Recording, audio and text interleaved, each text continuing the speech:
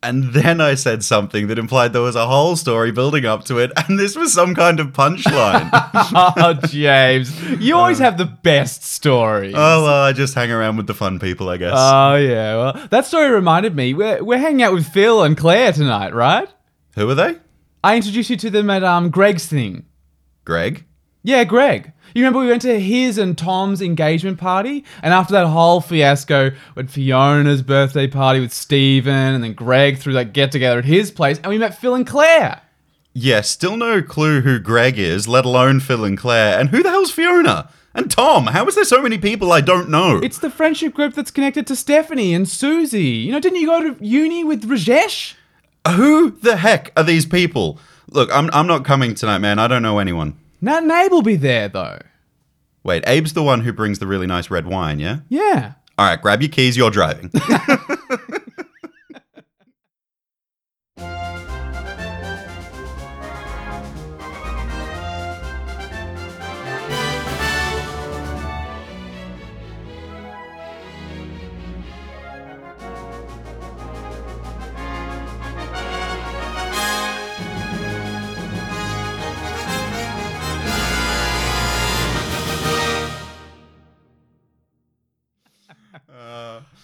How to get me in a car is pretty simple. It's just make sure that there's one person I know and there is a drop of alcohol. It changes the whole game.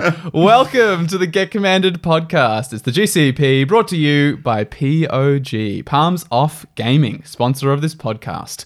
We're all uniting forces to help you to have better games of Commander. I'm your host, Walt. And hello, Commander players. I'm your other host, James. Now, as I usually do, we've got some announcements before we get to the transmissions, Of what we're talking about. Of course. I just wanted to say thanks for everyone for tuning in to the stream on last yeah. Wednesday. That was really good fun. Really enjoyed it. We will be getting back on the streaming train. And in the new year, we'll probably announce kind of like maybe, I don't know, like a monthly schedule of some description, just to let you know when we're planning to go live. But if you enjoyed it and enjoy all the content we make, of course, the best way to support it is on Patreon. You can go to patreon.com/getcommandedpodcast. There's tons of benefits, but you're supporting what Walt and I do, and we're gearing up for a huge 2024. So if you want to be a part of that, getting in on the ground level, as it were, yeah, jump at Patreon and help us out. For sure. And we also wouldn't be where we are now if it wasn't for the people over at Patreon. So, yeah, For sure. they're the reason 2024 is going to be so big. And you could be part of that journey as well. Yeah.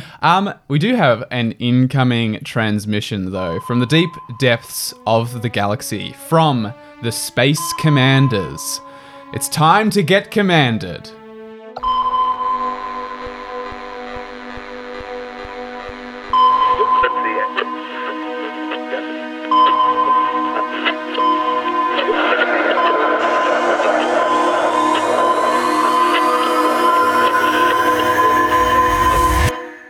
All Commander games contain opponents, but your familiarity with these opponents will vary considerably. You should alter your engagement with these players accordingly. Is this like, I'm assuming they're talking about like, you know, the people we play with, because you said familiarity. That was what the Space Commander said. It was familiarity. So like the difference between like our regular play group and strangers. Yeah, I think guess. it's talking about like basically how much this varies, right? Because there's people who you play with who you know really, really well, and we've talked this before in like play group episodes and stuff like that. Yeah, that was episode 20, so this is a bit of a revisit to these subjects. But I think it's kind of maybe even also a revisit of, because that's the players that we're familiar with, like very much. But we also had an episode that was very much geared towards the LGS experience. Oh, that was like, a very long time ago now. Even longer. That was episode 12, which was Commander Etiquette. Wow. But I think this is kind of what they're talking about, right? Is they're comparing these two things. Because there's familiarity that you have with people you play with all the time, which is very high. You're very familiar with those people. I know what decks sit in what deck boxes of yours. Like you could pull out a colored deck box and I'm like, I know what that's the Arami Marin. deck. Yeah, you know, the green and black one. That's Marin. 100%. But there are other people that we play with, and I'm sure many of us play with, who we don't know at all at conventions and game stores and that kind of thing. Yeah. And I guess the key thing here is the Space Commanders are saying you have to vary how you play, or vary the way you engage with the game depending on who you're playing with. The episode is how to play with who you play with. Yeah. Like whoever you're sitting down at the table, this is like a guide to navigate, because this is the thing about Commander, is that it is a social format. Yeah. And this is how to navigate those kind of murky waters of it being a social game, and we are just playing for fun. I think that's actually probably a good place to start, this whole like social format, because something we spoke about ages ago was the social contract. Yeah. And this is, I think, so important to Commander, but it's actually a philosophical thing. I know how everyone loves when I talk about philosophy. So the social contract and social contract theory dates as far back in history to Socrates. There's actually a bunch of writings from Plato. You've heard of Plato's dialogues before, like between Socrates and any other Joe Blow on the street.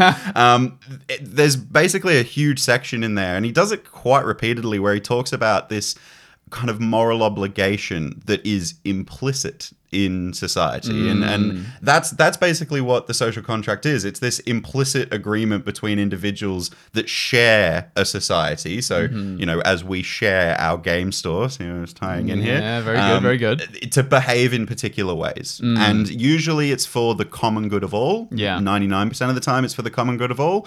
And it's usually a little bit of a sacrifice of some kind of personal freedom to, you know, make sure that we're all behaving nicely towards each other and keeping the peace, that kind of thing.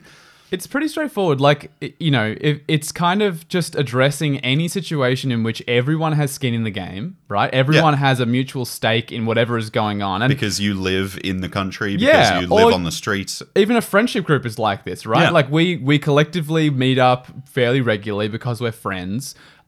We all mutually have an interest in this thing going well because we all would like to continue to do this and socialize with other human beings. That's a nice thing to do. So, though, there will be things that we mutually have to agree to abide by. And I guess the way that social contract shakes out in Commander is a lot of these things are unsaid, right? Yes. There's an understanding that we kind of pretty much all have implicitly, like not in the forefront of our mind, but implicitly, that when we're engaging in these social places, there's a mutual understanding of like, okay, this is the way we're going to conduct ourselves for the benefit of all of us enjoying this. I mean, you say it at the start of every single one of our episodes that we're here to have better games of Commander. Yeah. I think the Get Commanded podcast really started because we wanted to help people navigate the social aspects of this game. Definitely. I genuinely think our podcast, in terms of deck building and that kind of stuff, was a bit secondary. Something that's really important to us is this stuff, which is, you know, making sure that we're all in agreement, that we're all trying to have a good time and all making effort to make sure everyone has a good time. Yeah, I mean, better games of Commander can come about because your deck works better and because you win more often if that's something that's important to you. But yeah, also you can have better games of Commander if you have the tools to navigate the very murky social waters of Commander as well. And have fun. I mean, like the rules committee, even on their website, make the social contract a really important thing. I've actually got an extract from their website here. It says, each game is a journey the players share, relying on a social contract. Whoa. It's even explicitly bolded on their website. Wow. In which each player is considerate of the experiences of everyone involved. So it's like, it is such a part of our game, not even just Magic the Gathering, but specifically our format of Commander, that it's like in our rules Bible document thing, like it says. It's bolded too. I didn't know that was in there. That's so interesting. Yeah. It's important. It is really important, but like the thing that they go on to say on that rules committee website is the fact that they kind of differentiate between these trusted and untrusted games. We've talked about this a few times before, right? Yeah. So just to like bring you all up to speed, like the trusted versus untrusted is what we were just talking about. There's like the trusted games are the people you play with most frequently, the people you know really well, and then untrusted strangers. These are people in the game store that you may have met once, twice, maybe you've played with them a few times, but this is a game where you're not entirely sure what could happen. And this is where the social contract's really important, because in a world where you're not entirely sure what will happen, that's pretty terrifying. But knowing that there's some kind of implicit agreement amongst all players at the table that everyone's kind of like silently agreeing to, that makes it feel a lot better. That makes you feel a lot more safe, in my opinion. Yeah. I mean, it's the really tricky aspect of what the rules committee do is that they have to balance the way that they ban and unban cards and the way that they provide announcements and stuff for a very large contingent of people who play with people they know really well, who don't require very robust Rule Zero conversations. I'm sure we'll go into that a bit later. But also, this large contingent of people who will sit down at a table and say, hey, I'm going to play Commander, and 3 other people go, okay, we'll play Commander too. Yep. And there has to be some amount of commonality there. You're never going to get a game where everyone has exactly the same expectations of exactly what Commander is and what this because, game should look like. I mean, that's like, what would you call, like, there's things like recency bias that go into that. Like, Yeah. you think that this is socially acceptable because you experienced a game just recently where it was okay, or... There's so much. There's so much that goes in, and you don't. There's so much that's unsaid, right? Yeah. You don't know what that is because you don't know that player yet. Well, when we say murky waters, we're talking like solid mud. Yeah. Like, there is such a kind of a vague line to draw in the sand with this stuff. But we're Yeah. going to try and give you guys some advice of how to navigate this, I guess. And I think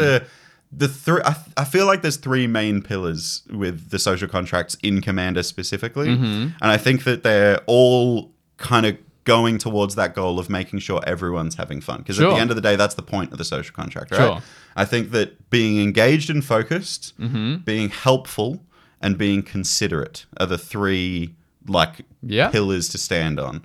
I like that. Do you want to talk about like being focused and engaged and what that means? Because I feel like that's especially in the settings that we're talking about here. Like, Yeah. Well, we're talking about untrusted games here first, Yes. right? So, yeah, being engaged and focused. This is like paramount in an LGS setting, right? 'Cause- especially like nowadays, how Commander has gotten so popular. If you have a Commander night at your LGS, I mean, our LGS gets like anywhere between 40 to 70 to 80 people in a night, and it's hectically busy. Yeah. And it's very distracting. So I think being focused and engaged is, one of the key pillars in these untrusted game environments. Yeah, I think there's so much, there's so many things going on, right? Yeah. Like there's the game itself, but even within the game, you've got all the socializing that's going to happen within the people in your game, which is normal and good. That's what we like about Commander. But then like if you're playing at a store you go to regularly, there'll be regulars who are like saying hello to you.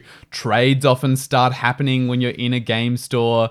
People might want to go and buy some product. There might be some packs thereafter or a product they've got to pick up from the counter. Yeah. We have like a raffle that goes on at our game night. Yeah. Which is, I think, like fairly common for a store to raffle off like free prizes and stuff at local game stores and stuff. So yeah, like you got to stay switched on. I think like at the bare minimum, your turns, right? You need to be extremely engaged and focused, right? You should, once it gets to your turn, like all the banter needs to slow way down.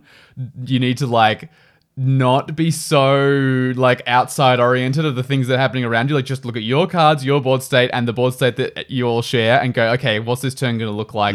Focus on that, at least for your turns. It's like the bare minimum. Well, I mean, that also kind of ties into that being considerate pillar as well, doesn't it? It's like if you're distracted on your turn and you're not making game actions, your opponents are sat there waiting for you. Yeah. And they're probably not going to have a good time because they're wondering what you're doing, or they think that, are you moving a phase or are you not being clear enough? Oh, yeah. That kind of stuff. Get all sorts of ambiguity when you're not sure exactly what someone's actually doing. Yeah. And in the same vein, be attentive on your turn, but do not check out once you've finished your turn. No. Like, I think to be focused in a game is being aware of the entire board state. And keep in mind, Commander, you've got 4 board states to keep track of, not just 2 like in a regular 1v1. Yeah. This is a little bit more complicated, so you do need a little bit more focus and attention to keep track of it. Especially if you're holding up interaction. Like if you have a removal spell, I mean, obviously like a counter spell is the most obvious one, right? You got to decide what spell you're going to counter. You need to be aware of every spell that gets cast. So that's going to be a big amount of engagement that you require. But even if you just have like a disenchant or some sort of effect that, destroys an artifact or enchantment in your hand, you need to know when something comes down that you're going to want to remove, because you need to like take the next available opportunity to get rid of it. You need to be aware of where you are in the turn order so you can find your best opportune moment for using that removal spell. Like, don't be the kind of player who goes like, when did that hit the board? Yeah, when did that hit the board? Oh, I would have counterspelled that 2 turns ago. Yeah, like straight up. No, we can't take that back. I think that's something like you have to be focused, because in a game where it's untrusted, I hate the word untrusted. It feels like you're playing with like slimy people. I understand why. It's what the rules committee versus trusted. Like it makes sense. But yeah. How about we call them like, I don't know, surprise games. You don't know who you're playing with. It sounds more positive. Surprise! It's Greg. Surprise! It's mass land destruction. Oh, what a welcome surprise.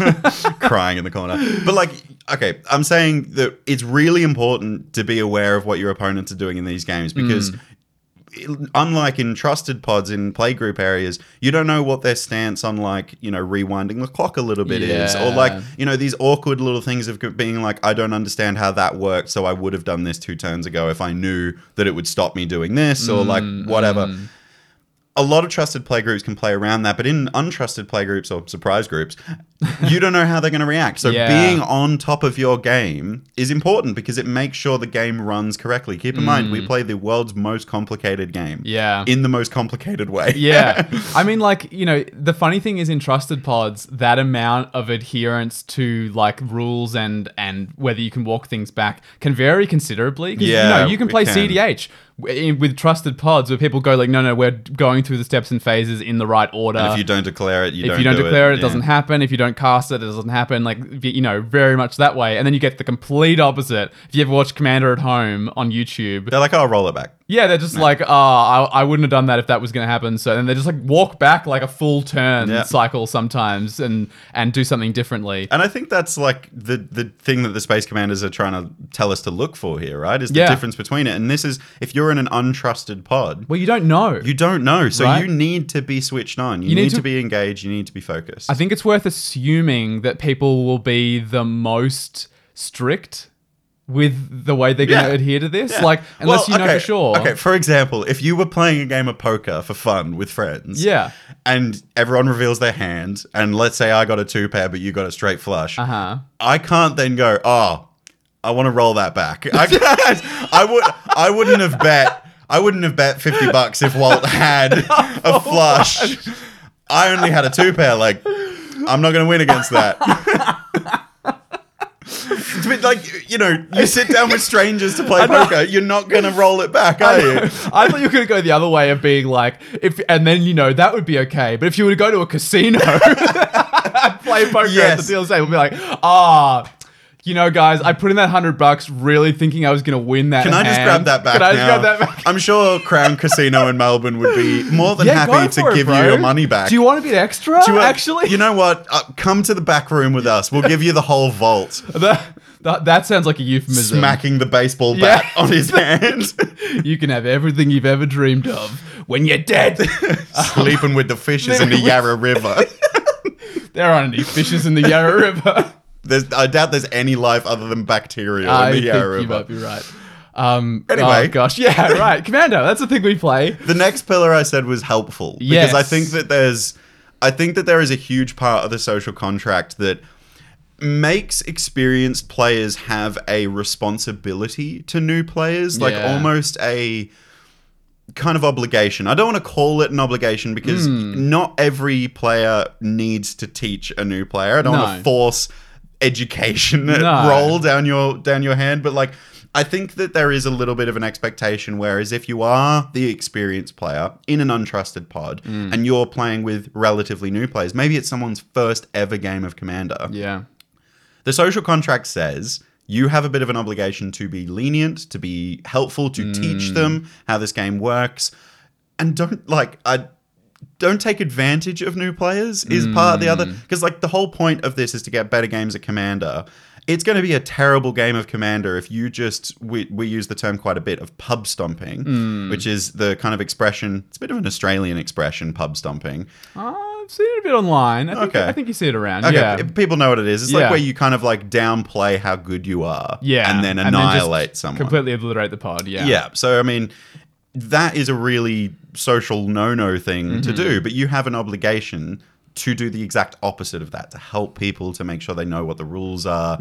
Even reminding them of mistriggers, that kind of stuff. It's the helpful side. It's just sort of, well, it's back to that social contract again, right? It's what you owe to people just by virtue of being in any social context, right? Like you all have a mutual stake in the game that's unfolding. So you also like, I've sort of said this like this before, but you actually have, and I think you should think about this way if you're a real spike like me, you have an obligation to having the best possible game that you can. And if someone's new, you should make them the best possible opponent they can be. So it's like a training Yeah. situation. I see It's what you're like, saying. It's like, you know. So you've got another worthy opponent Yeah. in the future to battle. It's like, I require one opponent worthy of my skill. I There- will train you so you may be defeated by me. It's very Darth Sidious, actually. Oh, yeah. It's very like... Very Sith. Yeah, like I will train you so one day you One can day take you me will- down. you will You'll take strike a new- me down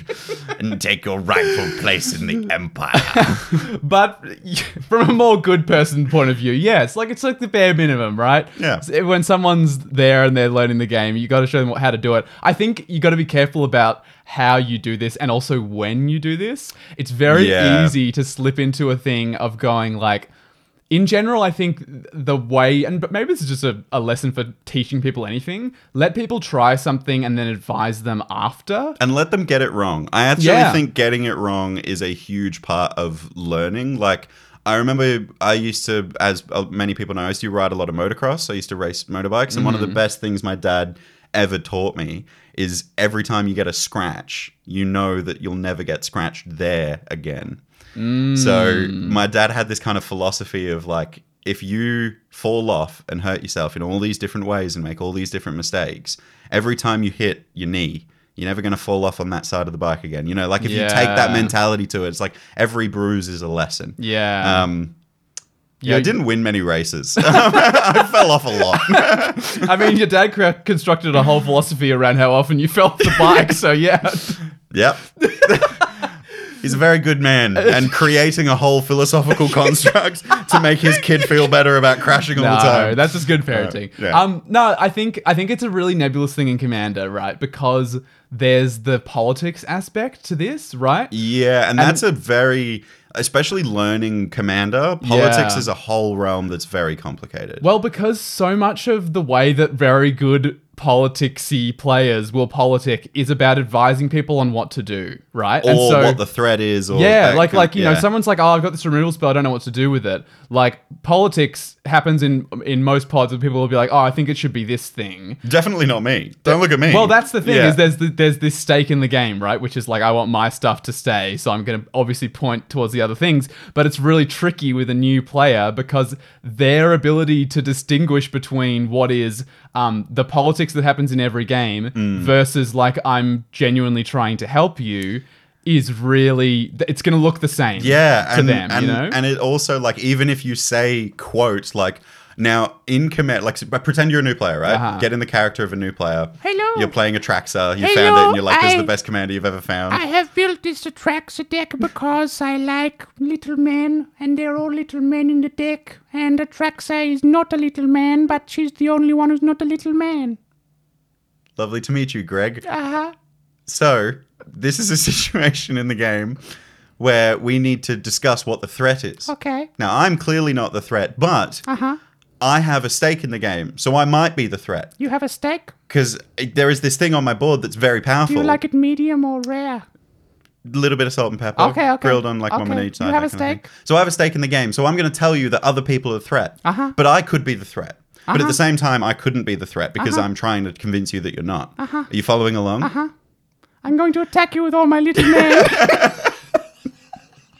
And scene. I don't know where that guy came from. I have no idea. But you get what I'm trying to say, right? This like complicated back and forth of like, I'm trying to help you, but also Yeah. politics. I'm trying to teach you politics at the same time. So I'm politicking, but I'm also trying to help you in actually making a decision. And like, we're not even mentioning that they're trying to learn how the cards work. Like that's just Oh, the God, social aspect of like them using the removal spell. But they might be like, okay, I've decided I'm going to use my disenchant on your Atraxa, and someone's going to be like, okay, you can't. It's not an artifact or Not enchantment. an artifact or enchantment. It's like, okay, let's start again. Yeah, look, I think, but even like when you're playing with very experienced players, I reckon there's some amount of this as well because there's an obligation to just like, it's so easy to just do the bare minimum of like reminding someone of a trigger.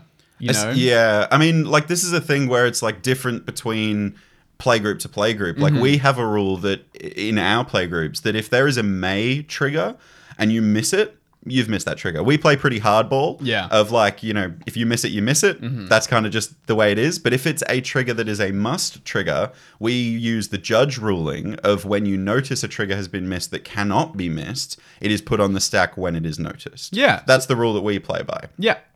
But untrusted pods, who knows what Yeah. they like? Like their regular play group might say, no, even if you miss a must trigger, you've missed it. Like Yeah. it's your responsibility. It only gets put on the stack if you have that rule. So that's completely different to what we have as a play group. So there is a bit of a obligation for experienced players to remind even experienced players, hey, you actually have a trigger there. It's a must trigger. You need to put it on the stack. Yeah, you need to choose targets now before we can resolve anything else. Yeah. Yeah. Yeah, definitely. I think to sort of invert that, if you're the player who is the active player who's doing stuff and putting things on the stack, let's say, putting triggers on the stack, I think you have an obligation as well to explain what is going on as well. Tying into like being focused and engaged on your turn. Yeah. But for being helpful to other players, make it really clear what you're doing. Well, I think really good Magic players make it clear when you have the opportunity to respond. We've talked about this before when we talked about priority, but in a turn of Magic, there are actually about 100 different times probably in that turn that priority in a Commander game is actually passing around the entire table. But the thing is, we just skip through most of them with shortcuts. Like we say, okay, I'd like to move to combat, and that is saying to the pod, would anyone like to respond to that right now? I'm Otherwise, declaring I'm going to these. go straight to attackers. Yeah, I'm going to declare these as attackers. Anything before blocks. Again, we're saying, is there anyone who wants to do stuff now? So there's little And phrases that's a good you can Commander use. player. Yeah, yeah. Like when they say that. It's like really good to explain, and even especially when the stack starts getting complex, of starting to be like, okay, I'm going to cast this. So just so you know, what we have now is this spell on the stack. I have this trigger here to draw a card, and this trigger, which is going to make me a 1/1 red elemental from my what's the Young Pyromancer. Young Pyromancer is going to make a 1/1 red elemental. Yeah. Does anyone have any responses? They now know not only like what they can respond to, they know the order on the stack of the things they can respond to because you've been a good Magic player and ordered your triggers. Like yes, you can make that 1/1, but before you draw a card, I'm going to blow off everything up. Or someone could be like, oh, actually, now that I know that's on the stack, I'm going to cast Sublime Epiphany. Because now I have a spell I can counter and an ability on the stack that I can counter. That's the dream with that card, isn't it? To actually counter a spell and counter like an ability. It's like the only one you never resolve, right? You always make a token copy of a creature you have. You always draw a card. You always bounce something. Yeah. And you're usually countering a spell or ability, but it's very rare you get to be like, counter that spell and that ability. When you hit both, it's like a new level of like ascension to godhood you get. It's like, it's the ultimate blue experience. It's like, nothing you do matters and I'm a god. I completely agree with you though. This is like... I'm a god? Yes. I worship you every night, pray to you. I hope you hear it. The other thing that I think with like even the stack, because I go as far as to use like Infini tokens to represent triggers on the stack. I love when you do this. Specifically with my new Savine deck, because that thing just gets madness because we copy spells and all that kind of stuff. Representing copies with actual cards makes it so much easier to respond to, and that's the reason that Arena does that, by the way. It doesn't say like copy, the word copy on your screen. It shows you a physical copy of the card and another physical copy of the card on top of that one. It helps me keep track of it, so I'm glad that it is helping others keep track of it. Oh, everybody wins when you explain it properly, right? Yeah. I think the next level to that is keeping your board state clean. I've talked about this a million times on this podcast. I am a huge stickler for having those thirds on your playmat, the top third being creatures, bottom third being non-creature permanents, middle third being non-creature permanents, and then the bottom third being lands / mana producing artifacts. My God. Keep it like that, and everyone understands what's happening. Yeah. The difference when you have such an untidy board where you have like a Chroma's Memorial? Chroma's Memorial in the top third, and then you have a creature in the bottom third, and a bunch of random stuff everywhere else. So hard to identify if you've got blocks or not from the other side of the table. Yeah. I think I'll say that most people are pretty good at putting all the mana in the one place. It's very rare you play against someone who doesn't have their mana at the bottom. So that's appreciated. I have seen people put mana rocks in weird places, but that's fine. But yeah, doing the next level of going, okay, there are creature permanents and there are non-creature permanents on two separate rows helps so much for when you yourself as the player are declaring attacks. How many creatures have I got? How many creatures have I got? You go oh wow, I've got 5 of these that are flying. I'm definitely going to swing all of those. Yeah. You might miss those if your board state wasn't so organized. But yeah, especially when you're blocking, when you're attacking, if you're the player who's organizing your playmat, if I'm Yes. attacking you, it helps me so much to know what you can block with. Like I have 100% attacked someone and then they've been like, oh, I block with this. And I was like, I didn't even know that was there. Was like, that hidden under that Thran Dynamo? Like, I where didn't know was you it? had Yeah. any creatures with reach, or I would obviously not swing my 1/1 flyer at you. Yeah. You know, like And this is being helpful to your opponents. If you keep Yeah. it clean, that's being helpful. yeah, Yeah. 100%. So what was the last pillar that we had there? We had be considerate. Considerate. Yeah, and I think this is like a bit of a tie into both of those. Like, you know, you're being considerate if you are trying to help your opponents. You're being Yeah. considerate by being focused and engaged. I mean, it's all the social contract, right? Yeah. Exactly. But then there's all the normal social contract stuff that comes into play. Like, I know it sounds dumb, and I know there's a bit of a stereotype and a joke, but like, hygiene is part of the regular social contract that exists in society. And us Magic players, apparently, according to the internet, stink. So, like, there is a obligation for us to make sure the environment that we're playing in Yeah. is pleasant. Oh, this is like, 101. If you're playing in the LGS or, untrusted pods, which Yeah. is the section that we're in, hygiene. Come on. It's the bare minimum. I think I said this last time we spoke about this, but like, just, even if you're like, you know, have a weird thing about taking a shower or you didn't have time, like, I get it. It happens sometimes. I have days where I'm not so on top of my, self-care or whatever. Bare minimum before you walk out the door, change the clothes you're wearing. That makes a big And difference. spray some deodorant. Even if you're not done. like actually clean, you know, you might be able to feel your skin that's kind of greasy or whatever. And you might be kind of like, oh, I'm a bit yuck. But it's like at the bare minimum, you won't smell bad, right? Yeah. Because you have clean clothes on and you have deodorant. You'll be okay. Just don't walk out the door with that stuff that you've been sweating in all day and you haven't showered and you went to the gym in the morning. Like, that's a bad time. And most game stores have deodorant behind the counter because they know this is a problem. Is it So, most like, game stores? It or genuinely. just our one? No, I think it's most. Like, I've been to Really? a few Wow. others. I've been to a few other game stores, and like, you know, especially when I was like skating for transport. Oh, yeah. I'd get smelly, so You'd like need it. I would definitely want it. Like, I don't Yeah. want to be the smelly guy, but like Yeah. I think that all the other social contract stuff that just takes place in society also takes place in a game store, like keeping your belongings together instead of sprawling out across, especially at a game store where table space is limited. Oh, yeah. Like, if you put your bag on an empty table, you're Don't. just taking up room. Like, if there's a pod that comes in trying to look for a table, you're taking up room. Keep yourself tidy, keep yourself together. Yeah. And Keep your bag at your feet. It's so Yeah. easy to do. And like that way you'd know where it is because it's directly next to where you're sat. I've got an idea. We should start doing those. You know the announcements that you get pre-flight, just before you Yeah. take off on a plane, where it's like, please stow all luggage in Personal the overhead belongings. compartment or under your seat. If the oxygen masks descend, please fit yours before anyone else's, and then apply deodorant so we don't need the oxygen masks.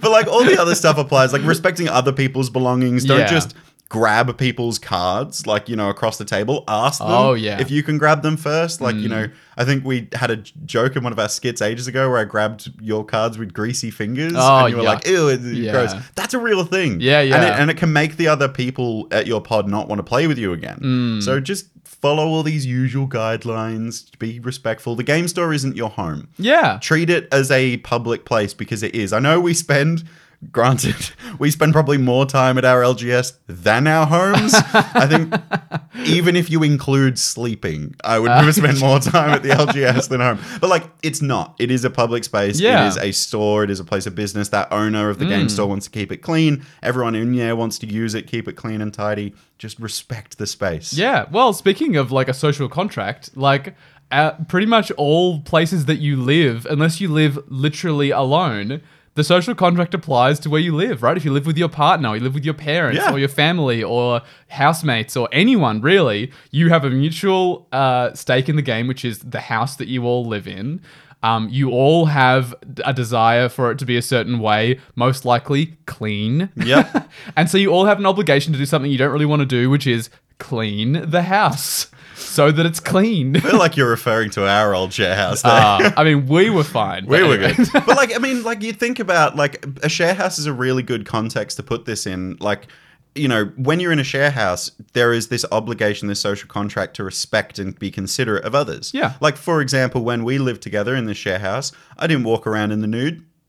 That's something I was considerate about that. I was extremely disappointed by that, but anyway. You could have asked. But like, I didn't do that. But now I live with my partner at home in private. It's okay if I want to walk from the bedroom to the bathroom in the nude. That's fine. Do you see what I'm saying? Like, the social contract changes. And I think that if you're playing Commander with a trusted pod, you can walk around nude. I'm so glad you got where I was going there.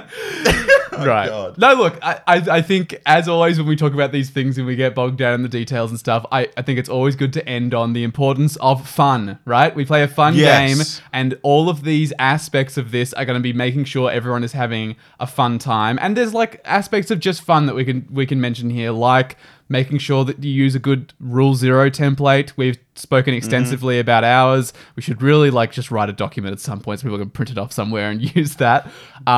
And even, you know, making sure you don't get super angry. We had an episode on how to handle tilt, episode 56. Like, you know, there's things you can do to just make sure everyone's having a fun time. And all of this really is that. Yeah.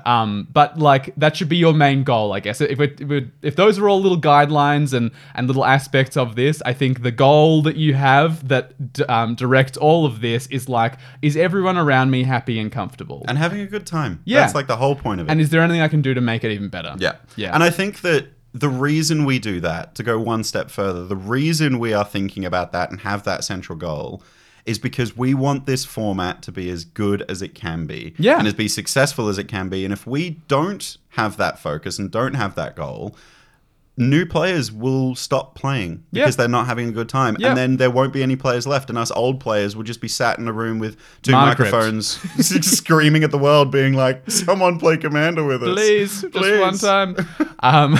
Yeah, for sure. Well, that's, I reckon, all we want to say about Untrusted Pods. So I think it might be time for a thrifty interlude. A thrifty interlude. Just 5 cents and you get a whole break.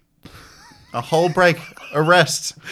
I love this new thing of you just saying words after that. I'm not planning any of them I know, either. it's It's like when you so say much it's like when you say thrifty interlude, my brain's like, do the thing. Yeah. I'm like, Your brain's like, the word sent, the word short, break, sentence. there we go. There we go. It worked. You know what I meant.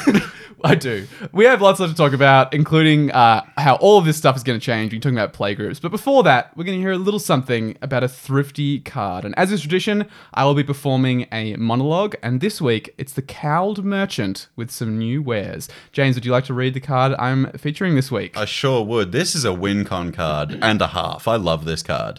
It's Mob Rule. For 4 red and a red, you'll get a sorcery that says choose one.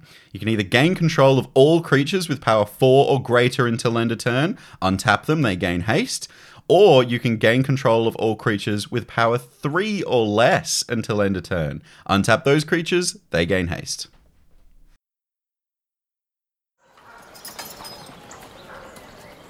Do you get tired of the meaningless machinations of the government? Wish you and your friends could get through to the people in charge in a way that they couldn't ignore? Well then, welcome to the mob! What are we doing? Who are we going to punch in the head? Big time! Where are we going? Whoa, sailor! Everything can turn on a dime when people that are a little bit crazy are in charge. Nobody is answering my questions, but that's okay if you're going where the crowd is going. This rules! No, this rules! No, these rule collectively! But these rulers are enforcing the absence of rules! If you don't like it, they'll smack you across the back of the hand with a ruler, and I don't mean the king. Though if someone can smack you on the hand with an entire king, they deserve a promotion! To ruler! Get budgeted!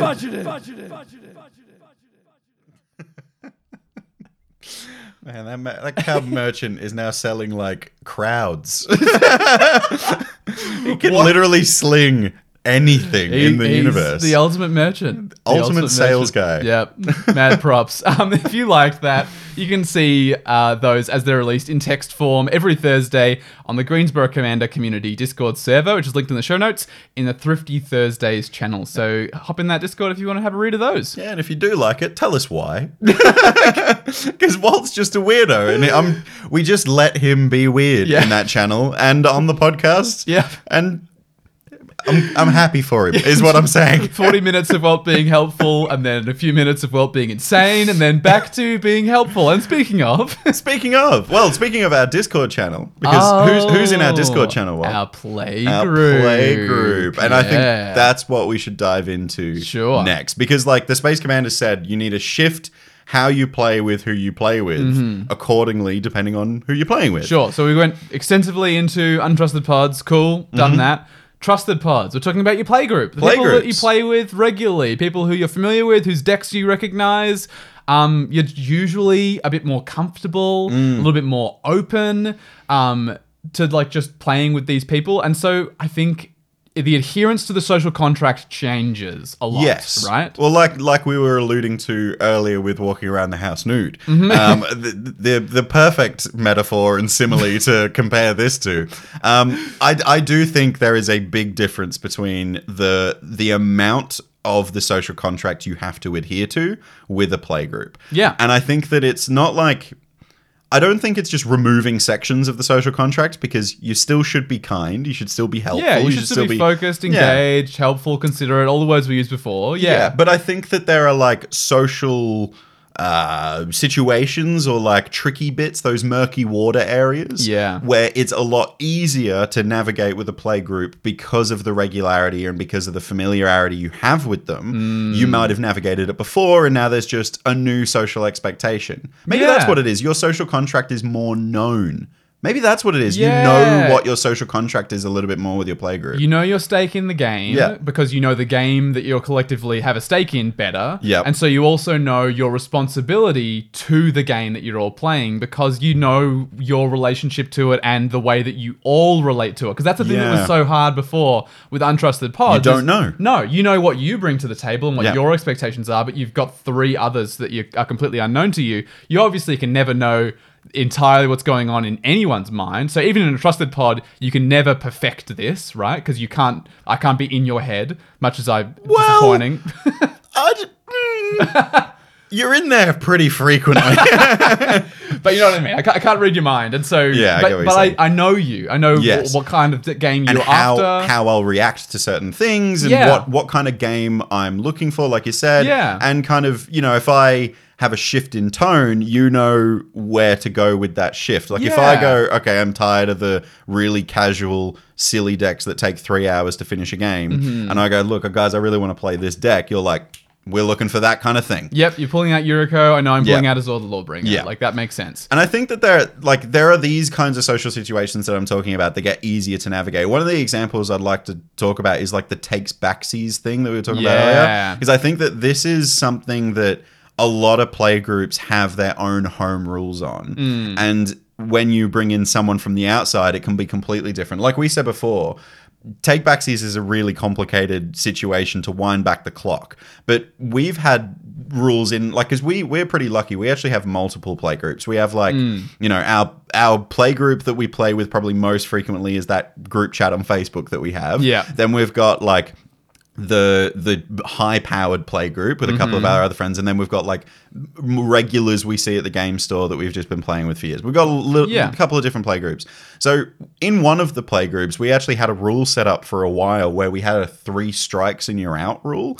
I think I first saw this on some gameplay streams, and I know Tabletop Jocks still do it, where they have like an actual takesies backsies counter. Yes. And if you get to 3 of them, you lose the game. Right? And I think that's where ours came from. Yeah, I think that's where that we got it sounds right. from Tabletop Jocks. But yeah, it was basically like if you want to take something back, you get a takes backsies counter, and once you get your 3rd, you just lose. Yeah. And that's kind of like a fun homebrew rule that helps you navigate with your playgroup this kind of like awkward social situation. Yeah. But like most of the time, our playgroup, we're pretty hard and fast about it with this. Yeah. Oh, it's interesting. I think the thing we're pretty hard and fast about is asking. You know what I mean? Like you both, true. I think both of us are pretty good at being like, okay, I don't think I would have done that if I'd known it was going to do this. Do you mind if I walk it back? But then equally, the pod is pretty good at being like, actually you've affected the board state too much, and then we're all pretty good at being like, that's fair, I'll enough. leave it. I'll cop But a that. good chunk of the time, we will let people walk stuff back if it's like immediate. Like sometimes I'll resolve a spell and they'll be like, oh, it doesn't work, never mind. Yeah. And I'll put it back in my hand, and people I think are usually cool with that. Yeah, and also like there is a reason why your opponents might be like, yeah, that's fine, roll it back, because they actually get something out of it. They got some free information know about it's in what's your in your hand. hand. Yeah, Yeah. so they can kind of play around that. And I think that that's like a trade-off that you give with your Yeah. play group. It's like, I'm fine to roll this back, and with the knowledge that I now have this specific removal spell in hand. Yeah. It's a bit of a give and take thing. Maybe that's a general thing, is that like mostly the ways that you get to change the social contract when you play with a regular play group are fine as long as you're not manipulating them.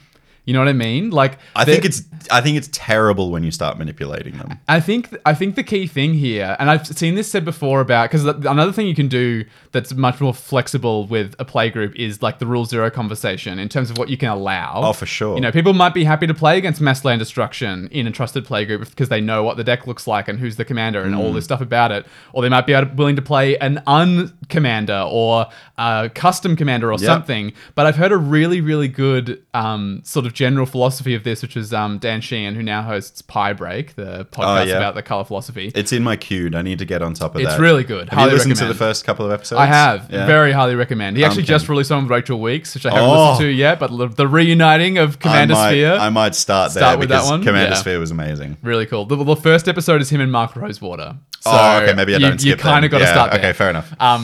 Anyway, but the rule that he sort of proposed when he was talking about custom commanders and that kind of thing is it's fine as long as it's worse, was the way that he said it. Like, you got to keep in mind, if you're bending the rules of the game, which you're doing when you're playing an uncommander or a custom commander. That it comes out like worse for you. Yes. Yes. It I has see to be what you're worse. saying. Like, it has to be like it's very hard to justify if you're like, okay, I've got this illegal commander.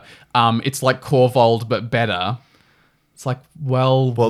Korvold's already... Just play Korvold. It's Yeah. broken. Like your Thursday Incarnate, for example. Yeah, it's bad. It's bad. The deck It's- has such a strong, like the card says if I cast a spell that has not been featured on Thrifty Thursdays, I lose the game. Yeah. Like that's the level of bad that commander has to be. Yeah, Because and- it's a 5-color commander that effectively draws a card whenever I cast a spell. Like it has to be limited. So you're so limited in what you can choose to put in your deck. Yeah. Anyway, so I think this is like maybe just a general rule of the ways that we allow flexibility in play groups. And maybe this is a bit of a cautionary warning from me, is you can do it, but be wary of increasing flexibility and always allowing for people to make choices that are better for them. Like even with mulligans, like, right? Mulligans is something I've seen that's a people... good one. Yeah, like we have a friendly mulligan rule. Yeah. Where we just say you can keep drawing 7 until you find a hand that you're happy with. But Yeah. there is like a trust, a like implicit agreement between Yeah. everyone at the table that you're not digging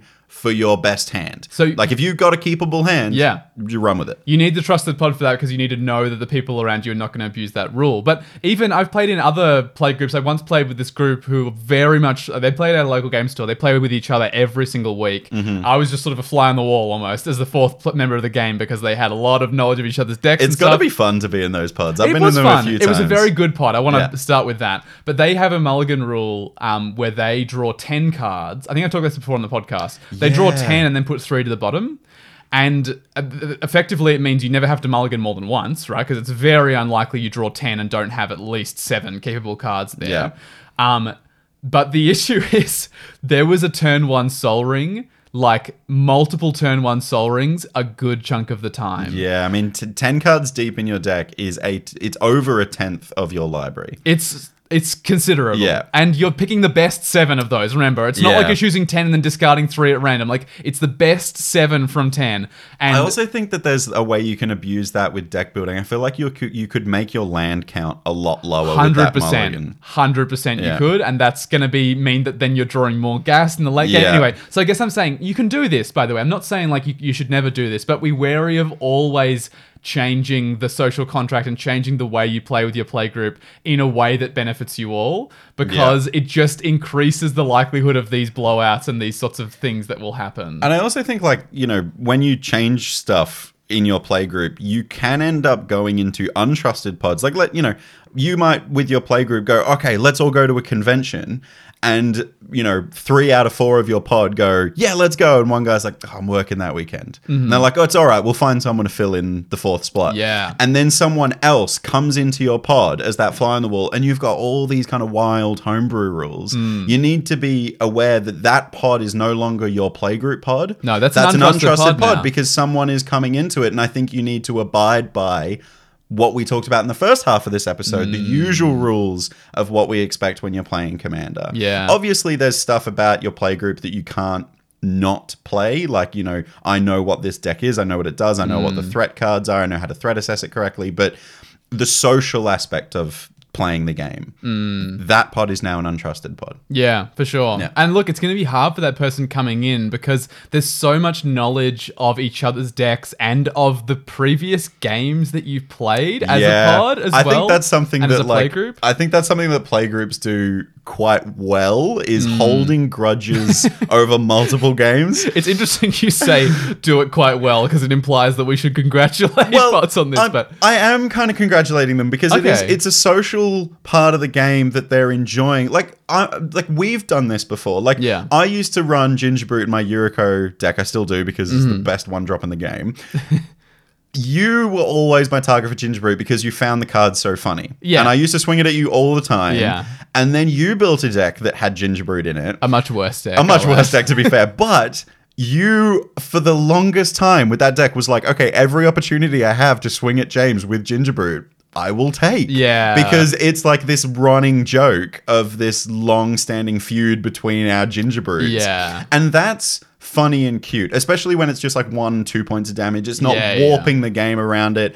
I think that kind of stuff is good quality playgroup fun.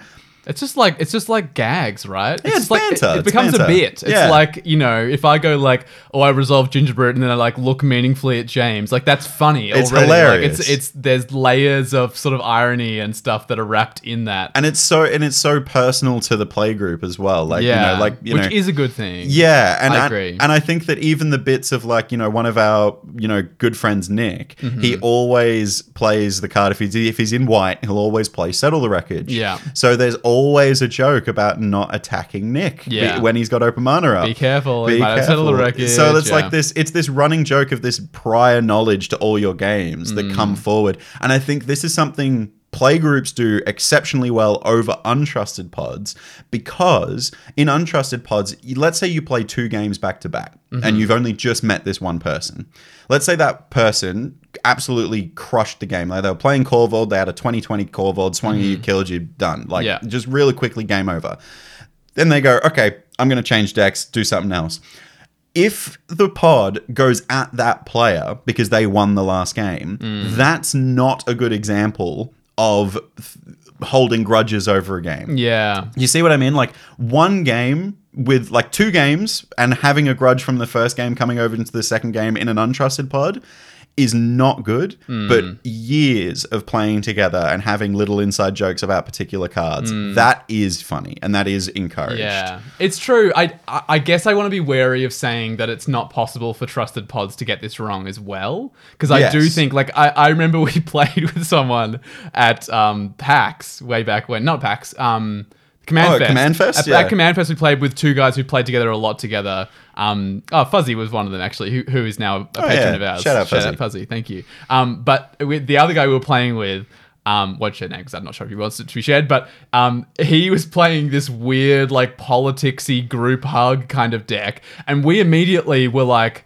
looking at the cards and being like, we sort of, with our knowledge of Commander, were like, oh, okay, the group hug player is trying to fly under the radar. We were like, all right, we need to start dealing with him. And he like threw his hands in the air and like laughed. And he was like, I built this deck with no threats because every single deck I bring to my pod, everyone thinks is the problem because I'm always winning. So I tried to build one bad deck and I'm still arch enemy. Anyway, so it's like, I did feel bad for him, to be fair. Yeah, but he won ended up that winning the game because I feel like we hard pivoted away from being like, sorry, he's then. fine, he's fine. I didn't mean to upset you. We'll pivot away from it.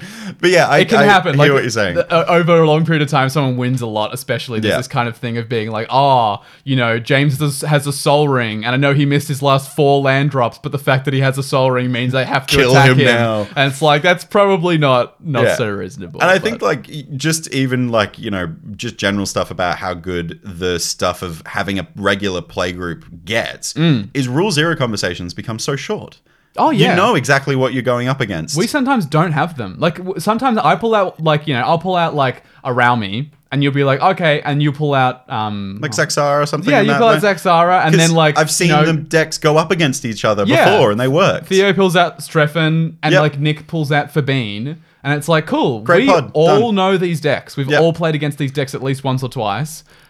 This seems like a good game. We don't need to be like, oh, what's your win con? Yeah, and, like, what are this your kind of removal thing. pieces? Yeah. Even then, I feel like I could just be like, all right, guys, I'm going to play Savine, but I've upgraded 2 cards. They're pretty powerful. These are what they are. Yeah.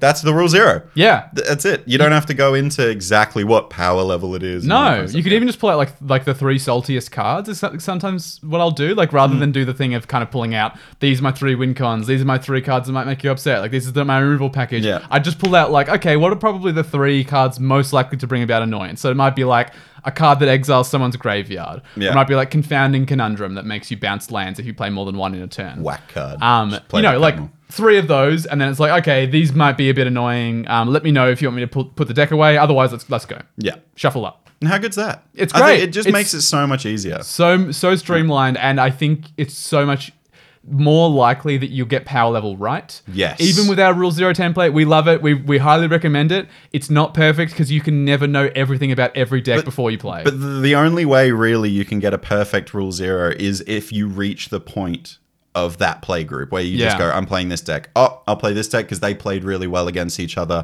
the last 8 times we've played them. Yeah. You know, that level of understanding. Yeah. That's where Rule Zero really shines. Definitely. And speaking of Rule Zero, I know we said before we should jot it down somewhere. I do want to mention that the Command Zero episodes of this podcast are structured specifically around our Yes. Rule Zero. They're very long versions of our Rule Zero, but they're good indications. And only a few episodes ago, I did Catilda and Leah. Yeah, and I did Tornos. You've done as Tornos well. Urza's Apprentice. Yeah. So if you do want to know the template, that's the way to go. Yeah, it's a weird style of episode for us because we're on our own. Yes. Space Commanders don't tell us when it's about to happen. They just Uh-huh. kind of yank us and give us a deck to explain. It's good Out of episode. space. It's good. It's good fun only because we love this game.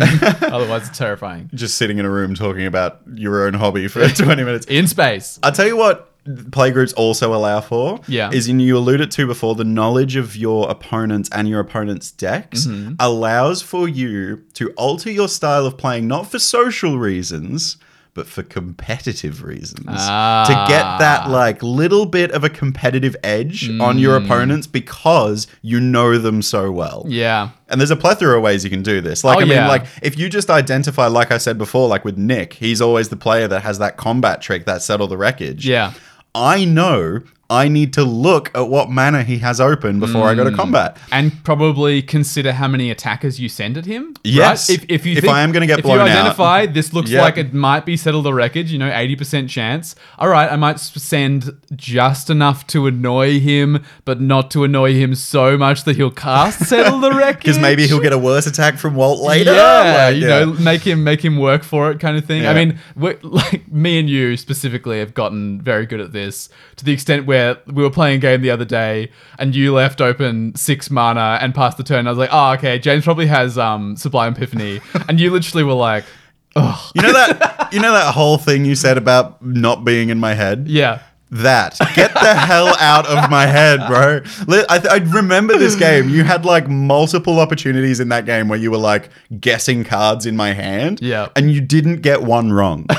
Every single one you got right. And there was also opportunities where, there was this brilliant moment where I was counting mana and counting you could see I was counting very small numbers on my hand, but counting a lot of mana. Yeah. And you were like, Volcanic Torrent? Are you trying to count how many spells you're going to be able to cast? And I was like, I can't do anything in secret. I can't. He just lives in my head, rent free. By the way, you're getting a great deal up there. Yeah, cost of living crisis.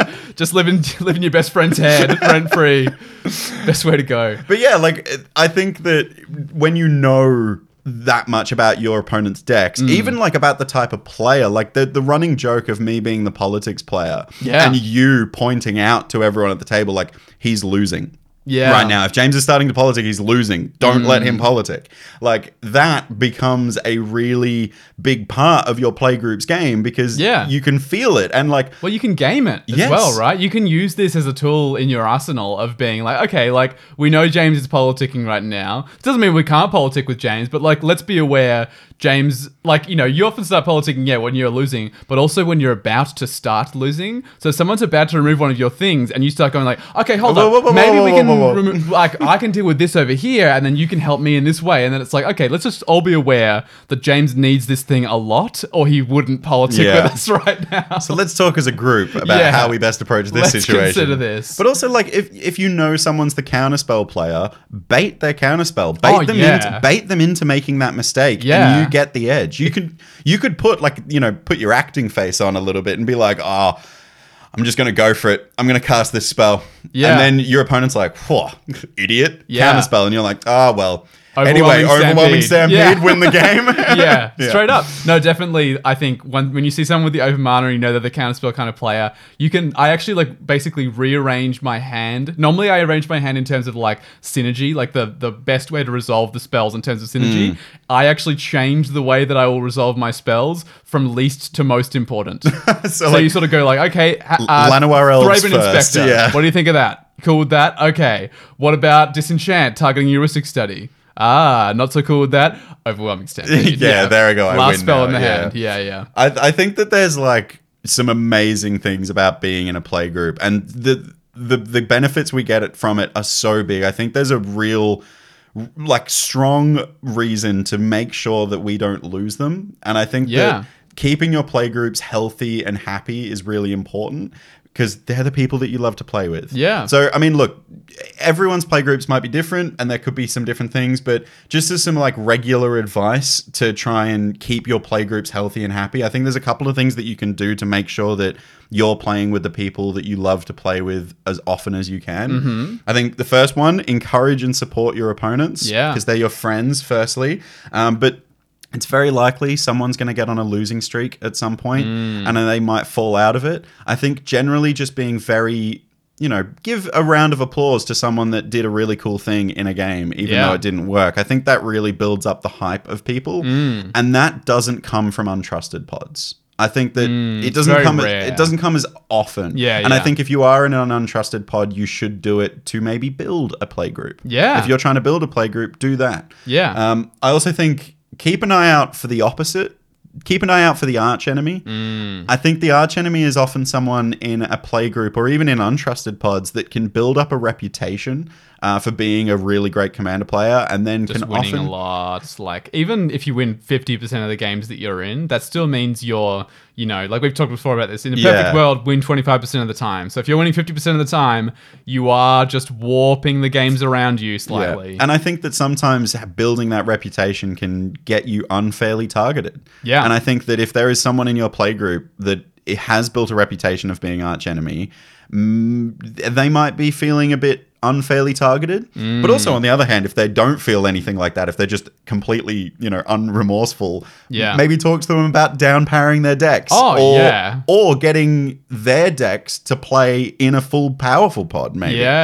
Or swap decks. That's often a really good way for everyone to understand what is happening with each other's decks, and it's just like a fun way to experience someone else's deck. But if you play the arch enemy's deck and you just absolutely obliterate, then you can probably get to the end of that game and be like, okay, I think probably this deck may just be more powerful than the ones that we're bringing. Do you want to take some cards out, or do you have some suggestions for our decks to make them stronger, maybe? Or just try playing one of my decks for, Yeah, what if you play my deck for the next 4 games that we play? Just as something different. I think that's big. And also, last but definitely not least, if you want to keep your play group healthy, do not run silver bullets. I think we've talked about this before, but if someone's playing a life gain deck and you're like, wow, they always gain so much life, I'm going to run Stranglehold or Stigma Lasher, where if you hit them with it, they can't gain life for the rest of the game. Don't do it. It becomes what's known as an arms race, and you end up in this unwinnable race to who can beat it. And then the Yeah. decks actually lose what they're about. The decks become Yeah. more about being a counter to your opponent than being its own special thing. Which actually then, when you move from a trusted playgroup to an untrusted playgroup with a deck like that, you find that you just can't keep up. Because Yeah. while everyone else is just deploying threats and advancing their game plan, you're playing these cards that are supposed to answer things, and they don't answer things in this game. So you're just like, this is not good. Why am I running this one card that only affects this style of deck Yeah. and no one's playing it? And very few people, I will say, enjoy that kind of a deck, like when they're piloting Yeah. it, as opposed to a deck that synergizes and works well. Most of us are chasing there are exceptions. Control players love a deck that always has the answers. I totally respect that. For most of us, we're not that kind of a player, and you will have more fun with a deck that just is synergy. Yep. Still, like, by all means, play removal, play board wipes, like, have ways of stopping your opponents. Just don't make them silver bullets that only work on the Merrin deck. You know, Yes, don't yeah. play Night Soil. Like, What's Night Soil? I remember being recommended this when we first started playing at our game store, and it was very silver bullets-ish at the time.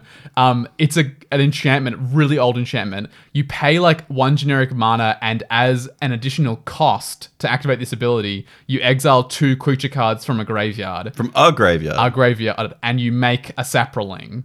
So because Oh. you exile as a cost, It there is can't no respond to it. opportunity to respond. So if Yuck. someone's like, I cast Reanimate targeting Spore Frog, and you're like, cool, I Night Soil it away. It's like, even if I had a counterspell, it's gone. Yeah. The card is gone. I Holy can't do heck. anything about it. Oh, that's horrible. Yeah, so that's the kind of stuff that can get present in Silver Bullets. I realize I probably shouldn't have endorsed that card and Yeah. how well it works. Yeah. But it's I you get what don't you're need it. saying. You know what I mean? Yeah. Like the amount of time that the token deck that's maybe playing that card is actually getting the value of getting a Saproling is so low. Yeah. Versus how well it hoses the deck. There's like it's much like better cards to create Saprolings. You know that. 100%. Tender Shoot Dryad exists. Yes, it does. Now, look, I'm going to rewind the clock for us just a little bit. Okay. All the way back to episode 20 when we first talked about playgroups. Yeah. If any like OG listeners are out there, they would remember that we did a Magic Husband versus Magic Husband quiz Yes. of how well we knew each other in our playgroups. Uh-huh. We tied. So instead of settling the score, Okay. I like the idea that we're a team and we just know each other so well. And We are magic married after yes, all. yes, in front of Almighty Richard Garfield. In sickness and in health. Yeah. for stacks or for land destruction.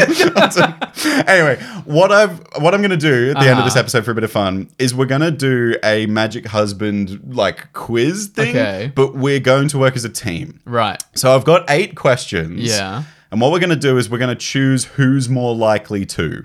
So Okay. but we do it at the same time. Now, if we pick the same person, so if the question's like who's more likely to wear a purple hoodie, for reference, Walt's wearing a purple hoodie, and we go 1, 2, 3, Walt. Purple. Wow, off to a cracking gonna go start. really well. This is going to go great. And we both choose you. Yeah. We get a point. Okay, so we're trying to land on the same answer. Yes. So we're trying to be very honest Trying with to each other. mutually know each other really well. Yes. Okay. And be very honest. All right. Because I don't think we win this game without being very honest. All right. Let's do it. So I'll say the question, then Okay. we'll go 1, 2, 3. Say the answer. Yeah. All right. And And it's always going to be either Walt James or James. Walt. Okay. Yeah. Okay. Can't be in the middle. It can't be purple. Can't be purple. Can't be both. Can't say Sure, neither. yeah. You have to say one or the other. Okay. All right. Do you want to do the first one? Let's do it. All right. First question. Who is more likely to build with a new commander from the very latest set? Okay. All right.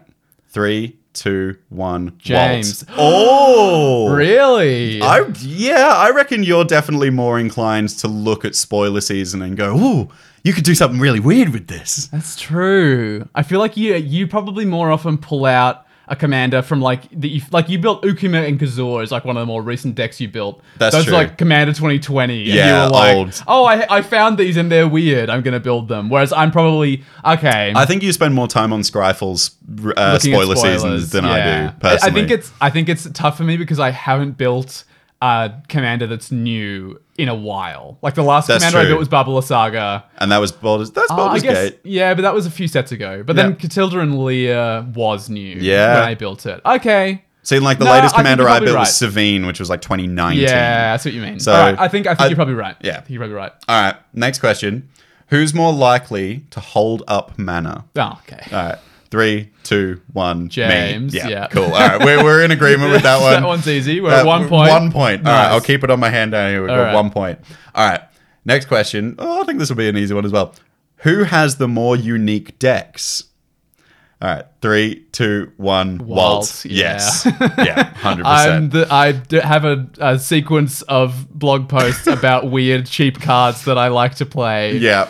Yeah. I think that your deck style is much more like I'm much more EDH Rec. You're much more like Brewer's Corner. Yeah, it's true. I'm like, Yeah. this thing's weird. Let's see what happens. And I think that like goes to show like when we're in a play group, it's harder to understand what is happening on your board just because I've not read the card before. But you'll see a card that's on the front page of EDH Rec on my board state and go, yep, Yeah. I get that. I think I win so much of the time when people don't understand what I'm doing. Your decks are the equivalent of throwing a flashbang in a room and coming in just confusion. I feel like and- it's also like a Rube Goldberg machine where like if like Commander was kind of like if we were all at like an inventors fair, like we were all like, which is a card by the way, if we were all like competing, it was like, oh, you got an hour to make this cool invention, and it's like whoever is the most dangerous wins or something. There'd be like 4 people playing there, and like one person's like constructing a bazooka out of like a length of copper tubing. It's like, whoa, that's pretty crazy. And I've got like a matchstick and 4 small marbles and like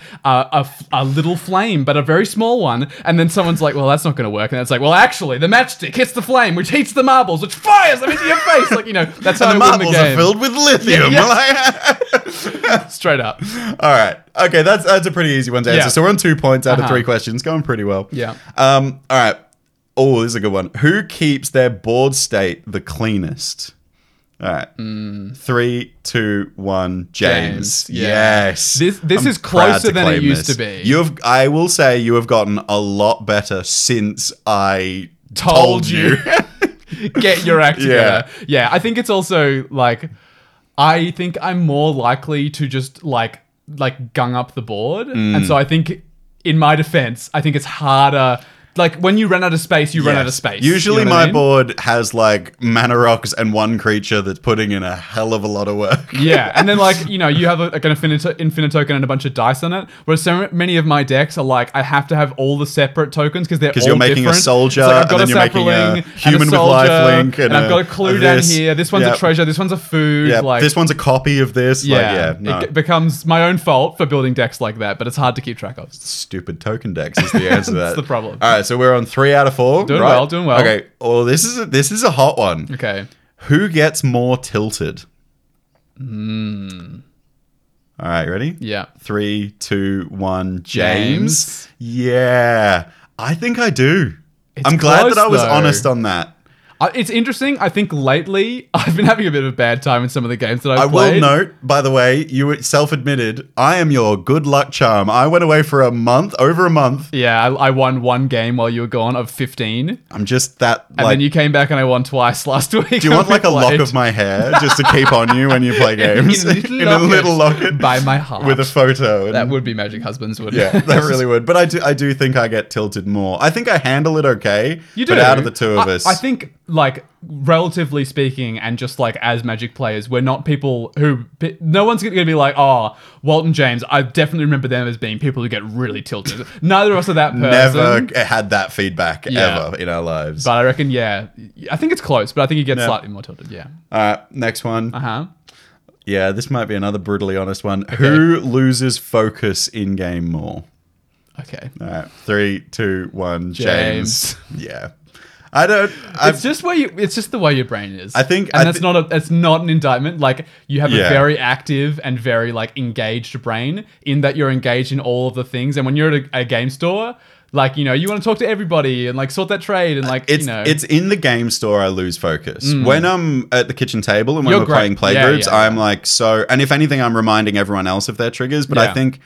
I think I'm just too nice of a bloke in a game store. Like I feel like everyone comes up to me and says hi, and I'm like obliged to say hello and tell them about my week and ask them Yeah. about their week. Yeah, and yeah. yeah. I'll take that. I I'll also take will say I reckon I am too focused.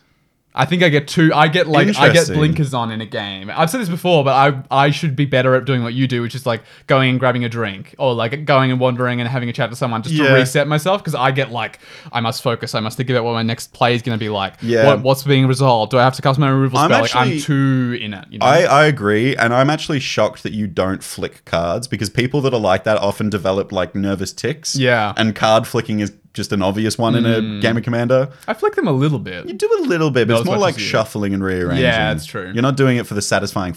No, I'm not doing. Yeah. All right. We're doing pretty well. 5 of 6. 5 of 6 is pretty Okay, good. We got 2 nice. more to go.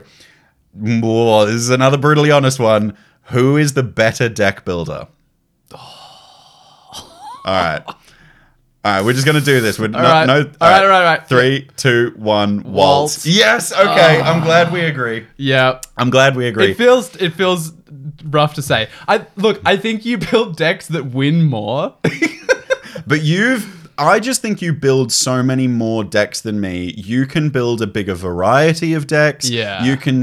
You're much better at making sure the deck is balanced in all aspects of the template. I do find that sometimes I'll be, too heavy on card draw. That's like something Yeah. my Savine deck is like too heavy on. I'm drawing way too many cards. And there's points where I'm like, I might deck myself out Yeah. here. I've said this before, and I still think it's true. I think if I'm the better deck builder, I think you're the better pilot. Oh, okay. I think interesting. once you're in the game, like regardless of the decks that you have, you will find your way to the win more frequently. And that was true in the stats, by the way. You won slightly more frequently than I did. Yeah, very in the games marginally. that I was in. But like even in CDH, you win a good chunk of the time. You almost won that CDH tournament a few months back true. now. But yeah, I think you're the stronger deck pilot. You've won Pauper like a bunch of times. I've won Pauper one time. You only won Oh, once. twice. No, because I won with elves while you were Surely- gone. yeah, surely I think it's I've won gotta be twice elves. ever. Yeah. But I've been there a lot more times than you have. Anyway, interesting. Well, maybe if you build me a deck and I play it, maybe I'm just unstoppable. I'll take over all tournaments. What's the Dragon Ball Z fusion? I'm thinking Power Rangers. If we become Jolt, Jolter.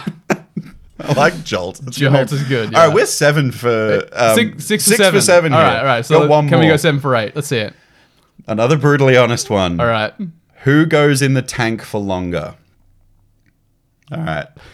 3, 2, 1. Waltz. Yeah. I only know this because we've started playing over On spell table. I was and thinking the look- exact same thing. There is a clock There's a in the clock. corner of spell And table. sometimes I'm just like looking at my turn. And I'm like, maybe I could do that. I'm looking at the board and I'm like, what have you got over there? Can you just remind me what that does? Oh, okay, cool. Like resolve my spells and I'm like, that wasn't too long. And I look at the timer and it's like 6 minutes and I'm like, I'm sorry.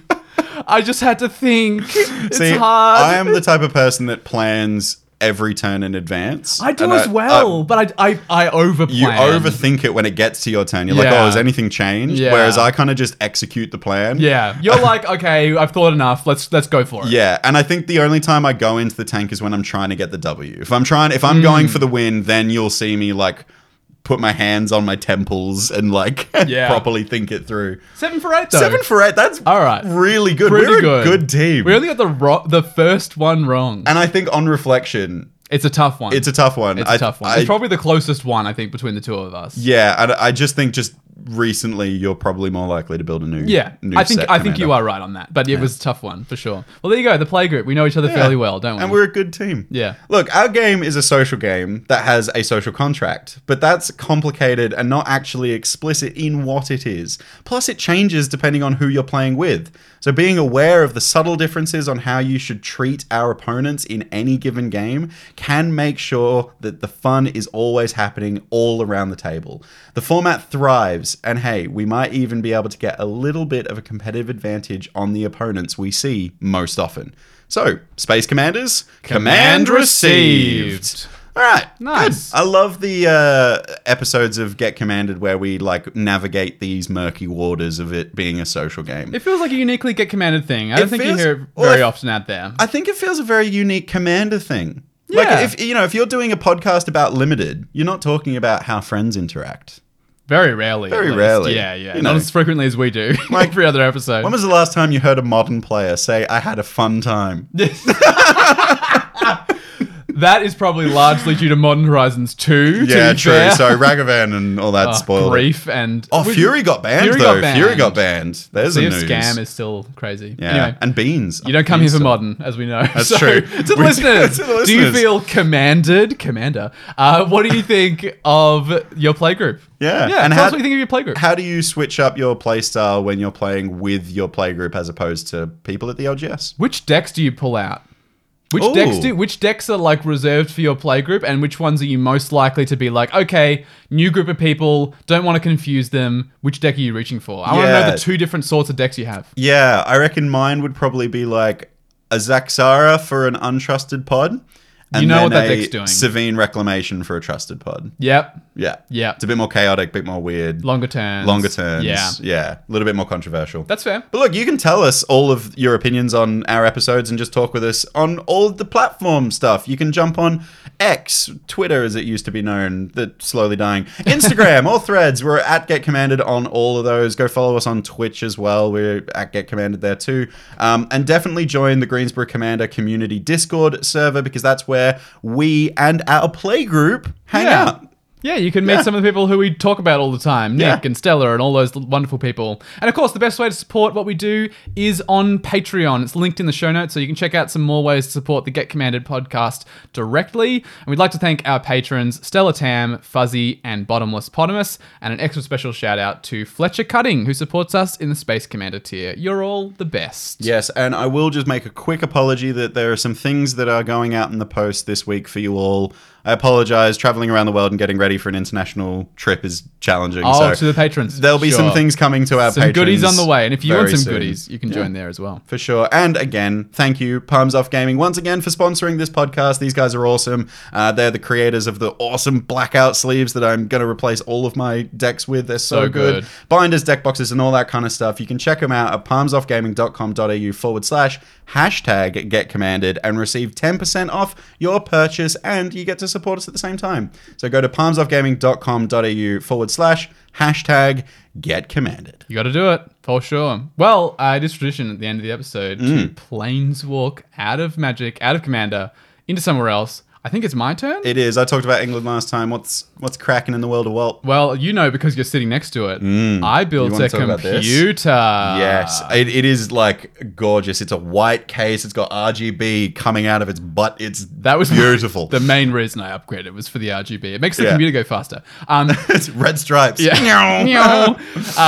No, it was really fun picking out all the parts. This was like my main task while you were away because I edited all the episodes. I had them all scheduled up like the first week you were gone. So I was Yeah. like, well, I've been meaning to do this for a while. I built my last computer in 2017, so it'd been about 6 years. So it was time for an upgrade, and I wanted to give my partner my old PC so she could have one. But yeah, for once I'll actually give the list of parts.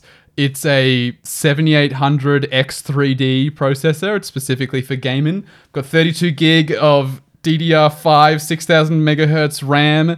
There's a H100i water cooler and a RX 6950 XT graphics card. I knew some of the letters and numbers that you just said. Look, it's like It sounds really impressive. It's sort of like, so it's not like there are definitely more expensive processors and definitely much more expensive. But I saw the graphics amount cards. that you spent on it. You shared how was- much you spent on this. It was significant. I don't want to lie and say I've got like the best that money can buy Yeah. because unfortunately computer parts are insane right now and I have to spend another couple of $1,000s to Yeah. get the best thing money can buy. But it's pretty good and it's been super fun. Yeah. It's super fun to build it and it's been like I've been playing like admittedly pretty low end games like Hades and I played Middle Earth Shadow of Mordor, which is about 9 years old now. Yep. And for reference, when you're looking at your temperatures for your components, most components start to not perform so well once they hit about 85 degrees Celsius and definitely around 90. That's the absolute maximum. You don't want to go higher than that. And at idle, most components are sort of sitting at 40 to 50 degrees. That just means they're Just chilling above room out. temperature, Yep. For reference, for most of the games I've been playing, I think I'm yet to get my graphics card higher than about 55 degrees. Whoa. So it is that because miles this water away. cooling system? No, the water cooling's for the CPU. Right. It's just the graphics card itself is so beefy and has so much VRAM, which is like like the It's not ability even breaking a sweat. It's not breaking a sweat. Yeah. It's like, no, you could do so much more. And the next task for me is I'm going to mod the crap out of Skyrim. Because last time the limiting factor was that my graphics card was only so good, but my graphics card's a lot better now. So I'm excited to see some potential streams. yeah, look, That- I'm not going to stream on the Get Commander channel, but if I do decide to stream, me and my partner are thinking of streaming some Skyrim gameplay, just the two of us hanging out in our room and playing Skyrim. I build the modded playlist, and then she just comes in and plays, and it's very That sounds fun. like a great. I was lucky enough to just witness little bits of this. Yeah. Not streaming, just standing in the doorway and Yeah. watching, and it's very entertaining. I'll put out a call just in case any of you Yeah. are curious when I do, if I do decide to do that. But it'll be a while off because I've still got to build the whole bloody modded playlist first. So there. Yeah, well, it looks amazing. I mean, I love the white theme that you've got going on. I Yeah. think the white keyboard, mouse, and the case looks sick. Yeah. I'm keen. Are you going to get like a white mouse pad? I think that would look really clean. I'm thinking about it. Yeah. I'm thinking that's the one thing I might be missing. Yeah. Because right now it's a typical Magic player's mouse pad. It's a playmat. It's a playmat. It's a playmat. I actually gave my partner the my actual The, mouse pad that I had but I was gonna keep it, but then I realized that the mouse that she has now doesn't work without one. So Yeah. anyway, have to get a new one. Anyway, well, look, That's all we have time for. So we'll see you next Friday for another transmission from the Space Commanders. goodbye, Commander players. Bye.